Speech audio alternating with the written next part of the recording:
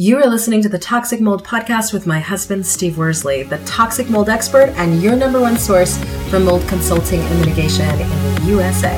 Here is episode 0. What is this podcast about?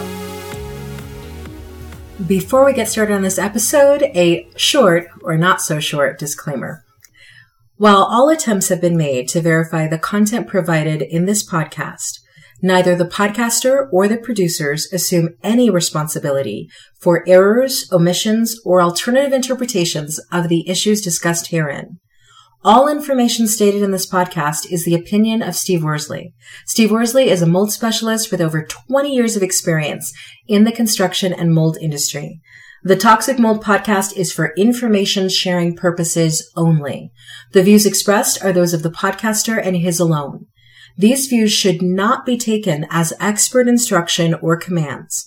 While there may be references to medical conditions and symptoms, all solo podcast episodes are the opinion of Steve Worsley, and any medical questions or concerns shall be addressed with the appropriate licensed medical professional or professionals. As the podcaster refers to different mold types, please be aware that Steve Worsley is not a microbiologist, and questions concerning mold specifics should be answered by the appropriate professional. The listener is 100% responsible for his or her own actions. You can check out Steve's books on Amazon about mold and dealing with mold in your home at amazon.com/author/Steve Worsley. And if you're interested in scheduling a mold consultation over the phone consultation with Steve, you can be sure to find out more about those and his availability at cnccontractorservices.com. Now, let's get to the episode. All right, so let's talk about the Toxic Mold Podcast. Steve, tell the audience, what is this podcast about and who is this podcast for? So the Toxic Mold Podcast is to raise the awareness of mold concerns that we experience daily in exposures. And one of the reasons, obviously, that I'm doing this is because I don't believe the awareness for mold is there, especially in states like Wyoming. And as far as who it's for, it would be for anybody or everybody that cares about the air quality in their homes. So thinking back to when we first started dating, I remember the first time I ever experienced what you do as a mold expert. I realized really quick that what you do is like a CSI investigation. It literally is. You've got to do a root cause analysis and get to the bottom of it. If mold is something that is so serious, I mean, I've seen documentaries on people getting mold sickness to the point where they lose their job, they lose their home. As serious as mold is, especially when it's toxic mold, why do you think people don't know how serious it is in general? Well, like I said before, first and foremost, I would think that, or I would assume it's the lack of awareness. On top of that, there are people that are sick all the time, and it's mold sickness, but they're going to their doctor, and their doctor's not even aware of what, the ramifications of what mold sickness can do. So you have that part where it's more or less just ignorance. They just have no idea they're being exposed to mold. They think it's a common cold or depending on whatever their symptoms are. On the flip side of that, there are people that will just say, well, mold's everywhere, so why worry about it? And it is something to worry about because certain mold types can be affecting people and making you sick. Well, and take me back for a second. How did you even get into mold as a consultant and as a business? Where did that come from in your career? So back in 2004, I decided that I wanted to start a business. I'm previously was a contractor, so I'm more or less contractor by trade. But I didn't want to go back into construction just due to having employees and dealing with all that stuff. So what I did was I got certified in home inspections because I knew that's something I could do and run by myself. Once I got into that, I decided to get certified in radon testing.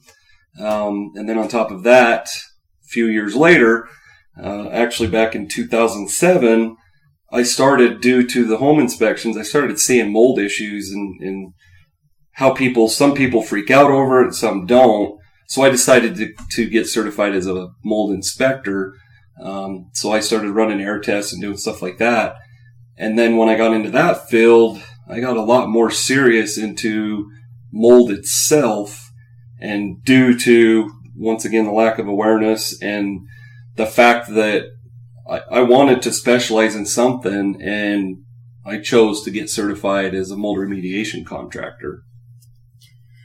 And so having had experience with doing home inspections, I was always under the assumption that when you're getting ready to buy a house and you do a home inspection, that part of that home inspection would involve testing mold. Is that a myth? Is that a fact? I mean, most people think if they're getting a home inspection, if there's a toxic mold issue, they're going to know about it. Well, what you got to realize is a certified home inspector is what we classify as a generalist. So I like to, especially in my book, The Mold Epidemic, I refer to a home inspector just like your GP. So you go into your GP, if your blood pressure's high, they try to run tests and figure out what's wrong. If your GP can't get to the bottom of it, they'll send you to a specialist. So as far as a home inspector, they're a generalist. So more or less their job is to take a snapshot of the property, which they're only there for a few hours. So as you can imagine, it's not as in-depth as you would think. On top of that, you also need to talk to your home inspector and see what his scope of work is, what they're looking for.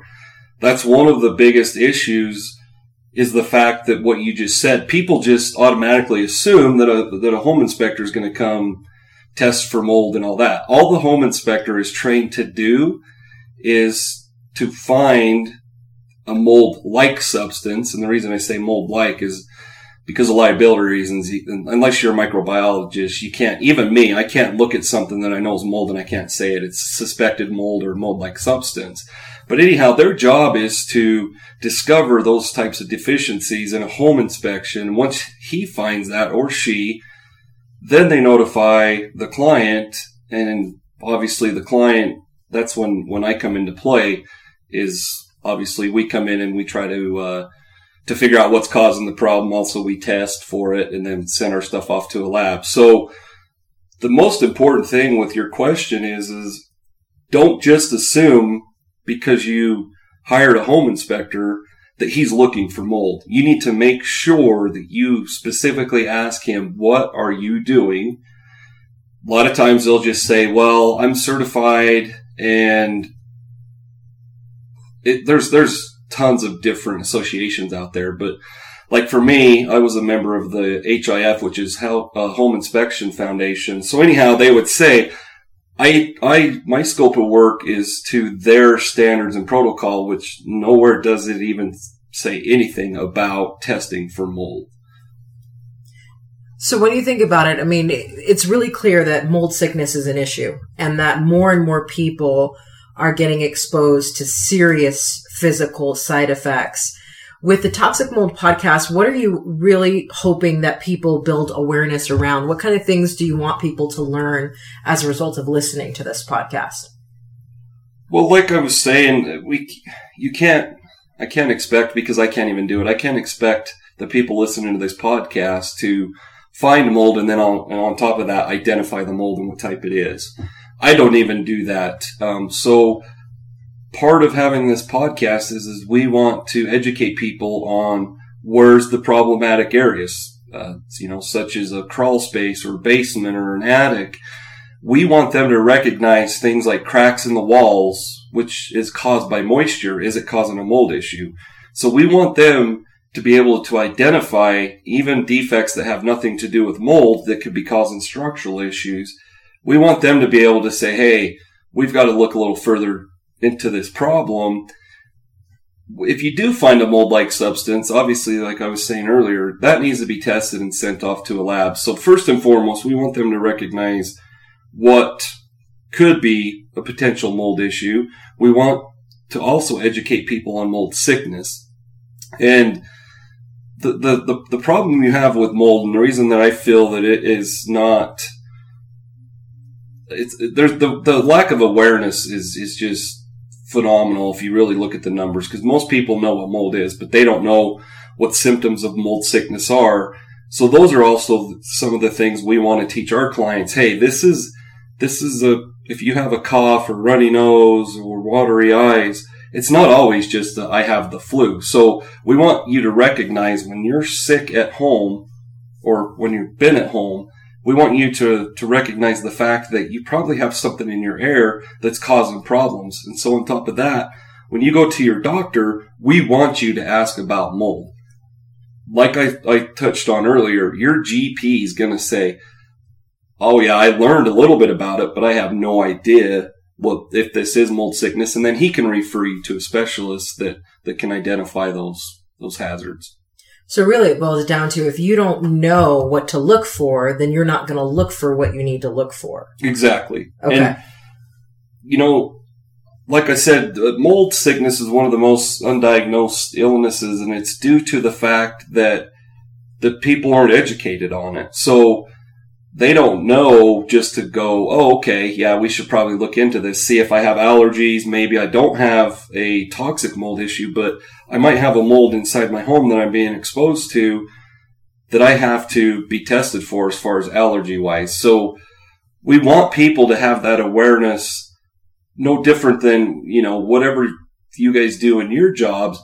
You're trained to say, okay, if I see something like missing shingles on a roof, is speaking for me, we need to look a little further into that. And if we see that there's a defect like the missing shingles, plus we're getting sick or one person's getting sick a lot, we want you to be able to identify that and say, hey, this could be a mold issue. Maybe it's not. Got it. So, what do you say to, because in just watching how you work with individuals and consult on mold and answer questions online and everywhere else, I've noticed that there have been quite a few people, their hateration or their comment about mold is, well, mold really isn't an issue because mold is everywhere. What do you say to the people who say that? Well, they're correct. Mold is obviously naturally in the air. Not all mold types are, like Stachybotrys, which is, people know that as the black mold.